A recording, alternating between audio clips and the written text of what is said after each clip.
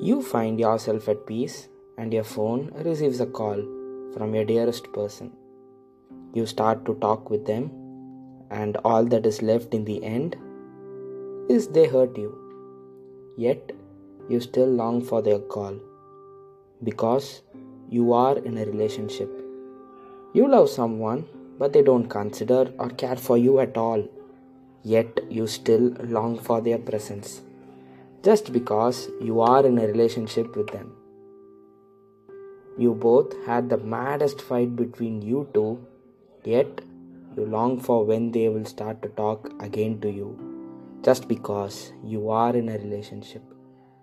They don't know who you are, but you know everything about them just because you are in a relationship. They insulted you like no one would ever do in your life, and yet you panic in their presence because you are in a relationship. You provide advice to someone, yet you do the same mistake to return your loved one because you are in a relationship. You love someone very much, and knowing that they do not consider you, yet they go behind someone toxic and you still love them. You both are in a relationship with each other. No matter what, good or bad, or even toxic, feelings on someone can make you do anything even if it hurts you.